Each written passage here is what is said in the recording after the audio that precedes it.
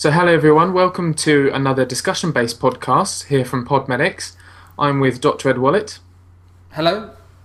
and we're going to discuss diuretic drugs today. All about diuretics. Indeed. So, a slightly different format for the podcast. We've got a mind map in front of us, and we're going to navigate it and discuss things as we go along. Yep. So we're going to start, I believe, by having a look at some basic background that enables you to understand diuretics. Indeed. So, first and foremost, what are diuretics? Well, diuretics are drugs that act on the kidney. They're the most common drug we prescribe that act on the kidney, and essentially they just increase the excretion of salt and water. There are lots of different types of diuretics, and different drugs have different actions and are used for a number of different indications. They're also some of the most commonly prescribed drugs in clinical practice, so it's a good thing to get used to what they do now. Certainly. So in this podcast, we're going to discuss all of the major classes of diuretics that you'll become familiar with in clinical practice, and we're going to highlight the individual drugs. We'll talk briefly about their pharmacology, some of their indications and the most common doses that you'll be using, and any adverse effects you should be aware of.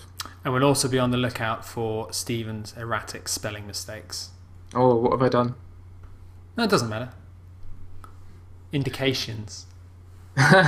So briefly, let's go through some anatomy and physiology.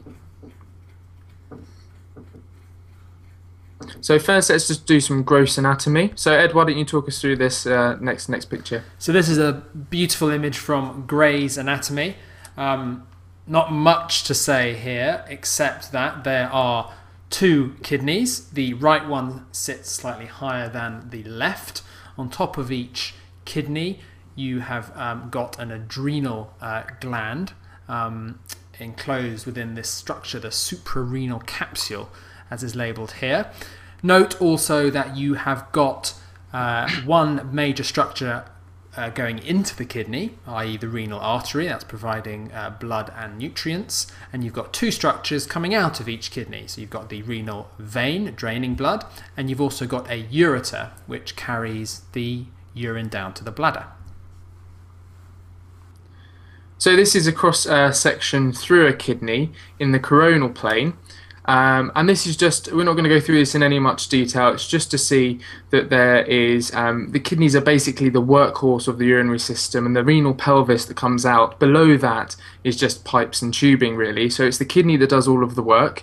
And if I just highlight a few things here to you, you can see the suprarenal gland or adrenal gland sat on top there.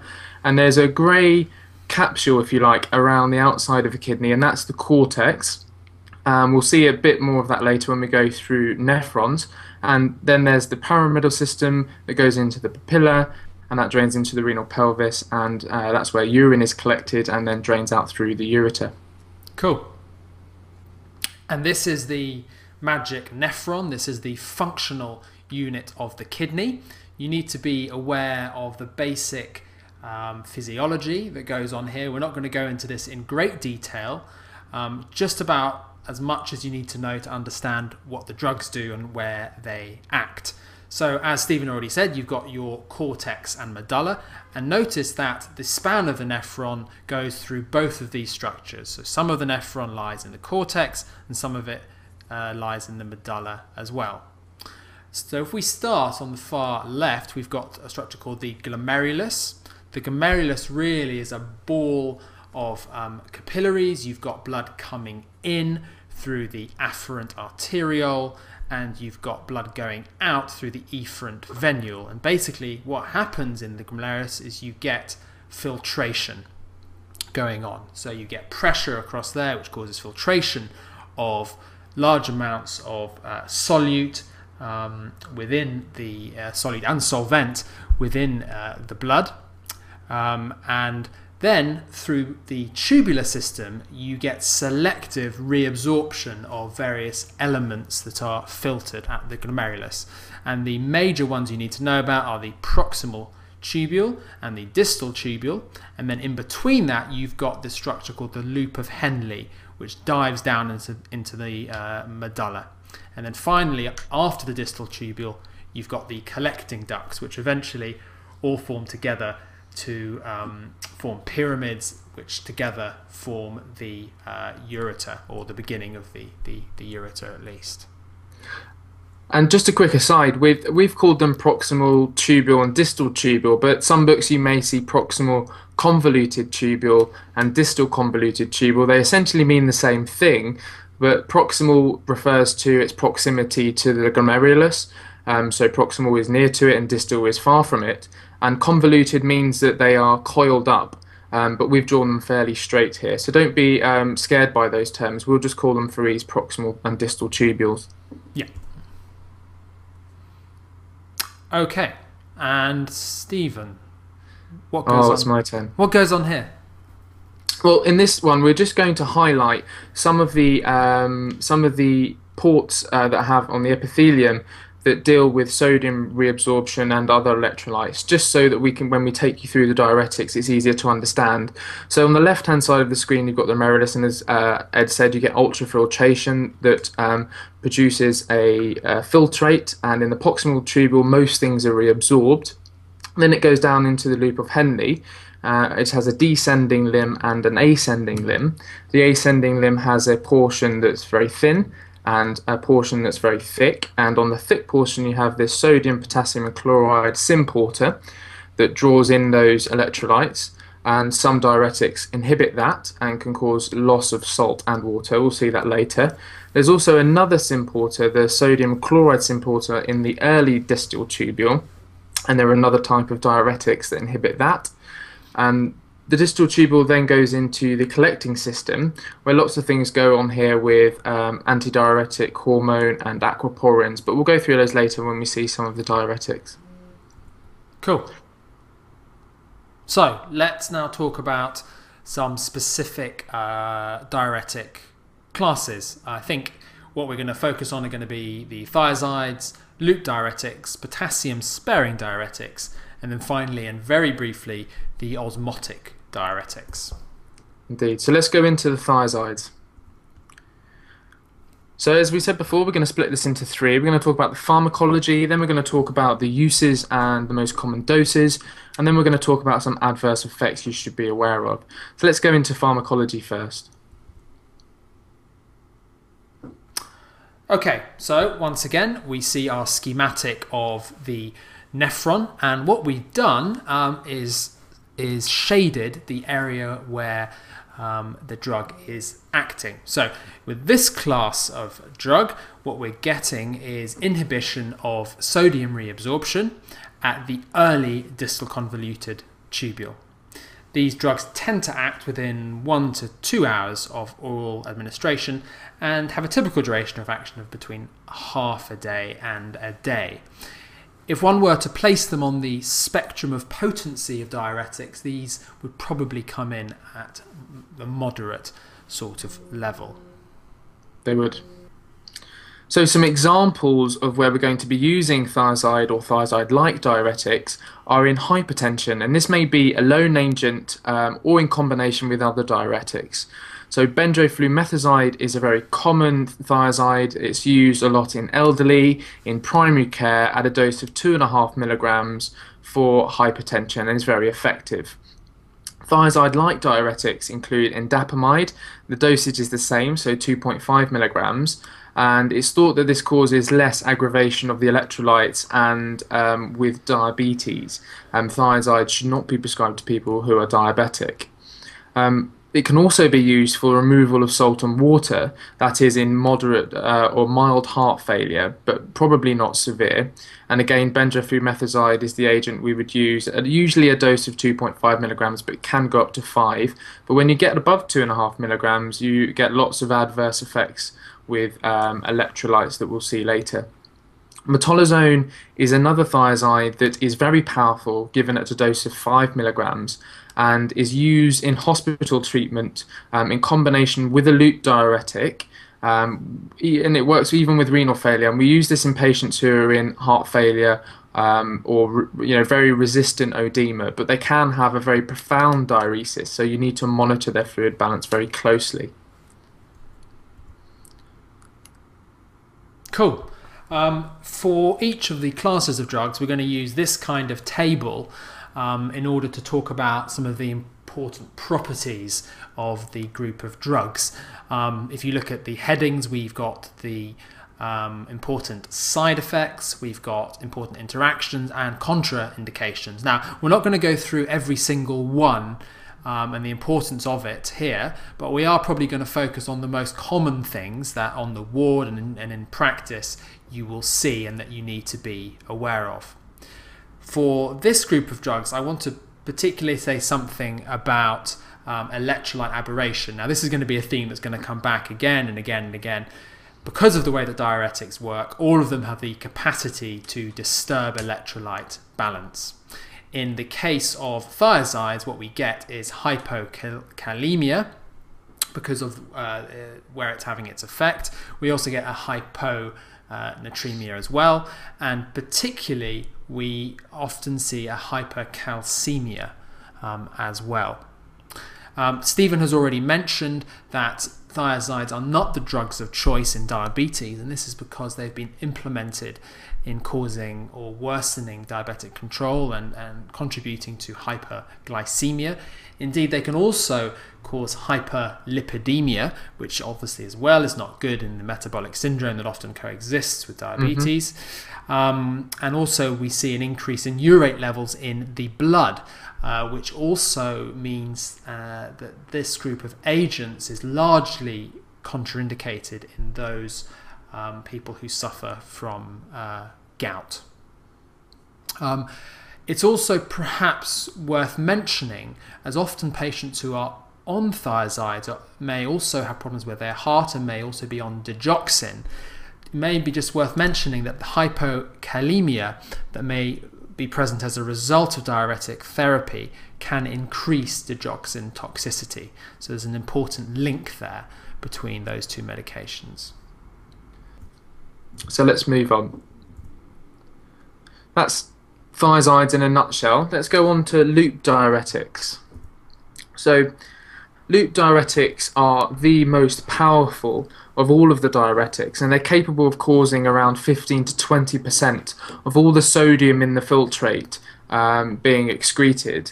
They act on the thick segment of the ascending loop of Henle, and we've shaded the region there, so they act on the sodium, potassium and chloride symporter to decrease the reabsorption of sodium, thereby causing an increase in its excretion along with water as well. They also venodilate and reduce preload, which is useful for some of the indications that we'll talk about in a moment, and they act within an hour if given orally. You can also give these diuretics intravenously, where they have a peak of 30 minutes or so, and it lasts for around 6 hours. And one of the drug companies that markets this have named it Lasix because it lasts for 6 hours. Makes sense.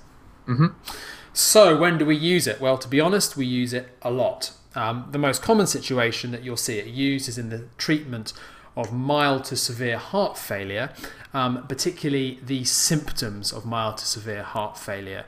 It's very important to know that furosemide does not prolong life expectancy in heart failure, though. It just treats symptoms of edema. That may be peripheral edema or it may be pulmonary edema. An alternative or another type of loop diuretic that you'll see used a lot apart from furosemide is bumetanide, which is very, very potent. And I think it's often useful, even at an undergraduate level, to actually learn some common doses of drugs, because as soon as you start working, you need to start using them. Obviously, saying that, there's a disclaimer in that we can't guarantee you that these are the exact right doses, and you should always check them. But generally, in terms of bumetanide, it's thought that about 1 milligram of bumetanide is equivalent to about 40 of furosemide. Now, one of the situations in which you'll very commonly see furosemide used intravenously is in a patient presenting in pulmonary edema secondary to severe left ventricular failure. Now, the reason that this works is really, if we go back, and we'll go back actually quickly to this slide, is that not only does frusemide cause a diuresis, so a net loss of fluid, which is a good thing if you have too much fluid on board and you have pulmonary edema, but it also causes venodilatation, which is very important because what happens is you get a reduction in preload. So in the case of left ventricular failure, your heart is having to pump less blood. So overall, there'd be less backflow and pressure into the pulmonary circuit. A lot of people actually forget this secondary effect, but often you'll see that patients given frusemide in the emergency room get better much more quickly than you'd expect them to simply from the diuretic effect. They get better before they started peeing, and that's simply because of this reduction in preload secondary to venodilatation. Finally, the diuretics, loop diuretics such as frusemide can be used in the treatment of hypercalcemia. However, this is slightly more specialised, and you'll probably certainly see the first two examples used much more commonly. Indeed. So here again is our table of adverse effects, and we've got contraindications. So renal failure and anuria is a relative contraindication. If there is renal failure, you should use this with specialist advice. You will see it being used in those situations, but the risks and benefits will be carefully weighed. So it's a relative contraindication, but certainly if they do have renal failure, you shouldn't be giving them frusemide unless it's under the supervision of a specialist. Important side effects to note are electrolyte aberrations, and this may be taken advantage of when in the situation of hypercalcemia, when we want to exploit one of these side effects. But it also causes hypomagnesemia, low potassium, and also a low sodium. It can also cause hyperuricemia, and if given intravenously very quickly, it can be ototoxic, and can potentiate the ototoxicity of other drugs such as gentamicin, particularly in renal failure. So interactions is a reduced excretion of frusemide with lithium. That's important there. We've already mentioned the aminoglycoside antibiotics such as gentamicin can cause ototoxicity, and as well as that they can cause nephrotoxicity. They can also cause, the hypokalemia can cause an increase in the risk of digoxin toxicity as well. Never a good thing. Never. Okay, so moving on now to the potassium-sparing diuretics. There are two of these ones, spironolactone, which is probably the one that's used more, and amiloride as well, but we'll go through both. So starting with spironolactone. Basically, spironolactone is an aldosterone antagonist, so it has its action at the aldosterone receptor in the proximal portion of the collecting duct. It's a fairly weak diuretic with only 2% of total sodium reabsorption occurring under aldosterone control, which that really explains because it's such a small amount that's under the control of this aldosterone. There's not much benefit to be gained from blocking it. But it also importantly potentiates thiazide and loop diuretics, so you do get a larger effect if these things are used together. In terms of its kinetics, it's a very well absorbed medication orally with a half-life of only around 10 minutes. So examples of where we might use spironolactone, it's used very commonly in the edema and ascites that's caused by liver cirrhosis, and this is at the higher dose of around 100 to 200 milligrams daily, but can be increased to up to 400 or so. Low-dose spironolactone can be combined with frusemide in the treatment of heart failure. Now, Ed mentioned earlier that frusemide and thiazide diuretics provide symptomatic relief from any edema, whereas spironolactone has a prognostic benefit as well, according to one of the trials, the RAILS trial, and this is a low dose 25 to 50 milligrams daily. It can also be used in refractory hypertension and in primary hyperaldosteronism, known as Conn syndrome, can be used usually before surgery, or if the patient is not fit for surgery, it can be used instead of surgery.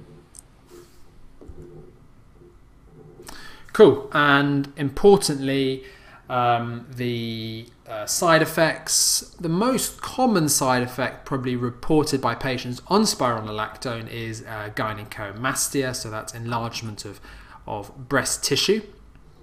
The other important side effect to be aware of is hyperkalemia. So spironolactone is one of those drugs that if you have a patient whose potassium comes back as high, you need to look at the drug chart and say, are they on spironolactone? Because that can certainly be a culprit. Obviously, in terms of interactions, there's going to be an increased risk of hyperkalemia if there are other agents as well that are known to cause hyperkalemia, such as ACE inhibitors, angiotensin receptor blockers, and non-steroidals. Absolutely. So let's go to the other potassium-sparing diuretic that is amiloride. So pharmacology of amiloride is slightly different to that of spironolactone. It is a potassium-sparing diuretic. It's very weak and is often given with a thiazide or a loop diuretic in combination. And it is used to negate their potassium loss rather than any diuretic effect that it may add on top of those diuretics. And it acts on the late distal convoluted tubule and the collecting ducts, and blocks the epithelial sodium channel. We've not got it labelled here, but it does work on that action, and it does have actions on hydrogen ions as well. Gosh, when is it used? Well, Stephen's already mentioned it's often used to negate the hypokalemic effect of other diuretics, and this has resulted in it being formulated into a medication called co-amilofruse, which is where you get amiloride and frusemide, and that comes in a variety of dosages. But other examples where you may indeed see it be used are in hypertension, congestive heart failure, and indeed, just like with spironolactone, it can sometimes be used in hepatic cirrhosis with ascites. I love the trade name for co-amilofruse, Frumil. Sounds a bit like a yogurt, doesn't it? Frumil. Yeah, Yeah, it does. tasty. Yum. So we'll go back to our table of adverse effects, and this is a really nice way of thinking about adverse effects, contraindications, important side effects, and interactions. So we shouldn't be using amiloride in renal impairment. Important side effects are hyperkalemia, unsurprisingly, gynecomastia again, and increased risk of hyperkalemia with ACE inhibitors, ARBs, and non-steroidal anti-inflammatories. So very similar to spironolactone in that sense. Yeah. Okay, so we're now on to our last group of diuretics. These are the osmotic diuretics. So how do these work? Osmotic diuretics, basically what they do is they cause an increase in plasma osmolarity because they are essentially large solutes. This leads to osmotic extraction of water from the brain directly. Importantly, however, they are filtered, the osmotic diuretic, but not reabsorbed by the kidney. So what you also get is a large amount of excretion of this water as well. So it has two effects, both on the brain and the kidney. So this is kind of like what happens in diabetes mellitus when you start getting glucose that exceeds being spilled over into the solute, the filtrate, but not able to be reabsorbed, and you get the polyuria and polydipsia associated with it. Yeah. So cerebral edema, we'll be giving grams worth of the stuff, 50 to 200 over 24 hours. And let's go through the adverse effects and when we shouldn't be using it. So we shouldn't be using it in pulmonary edema or CCF. Why not? Well, because if you're giving the glucose load, you're also going to increase the osmolality, which will cause an increase in viscosity, and you'll cause water that goes into the tissue as well, and it will impair left ventricular function. So you shouldn't be giving it in those situations. Yeah. I think that's it. Yeah, I think so. And side effects are a bit odd, but probably relate to some sort of immunological reaction to the large solute particles, I would imagine. Some sort of acute phase response, which may include chills and fever. So in this podcast, we've looked at diuretics. We've talked briefly about the kidneys and the functional unit of the kidney, the nephron. We've talked about each class of diuretic in turn, the thiazides, loop diuretics, potassium sparing and osmotic. And we've discussed their pharmacology, uses, common dosages that you shouldn't quote us on, and any adverse effects. So thank you very much. We hope you've enjoyed this discussion-based podcast, and please do get back to us with any feedback. Yep. And also, just a quick word, if you are a listener on iTunes, a lot of people subscribe and listen to Podmedics on iTunes, and we really appreciate your reviews. It takes about 2 seconds. Just add a review, and we'd really appreciate it. Thank you very much. See you again soon. See you. Bye-bye.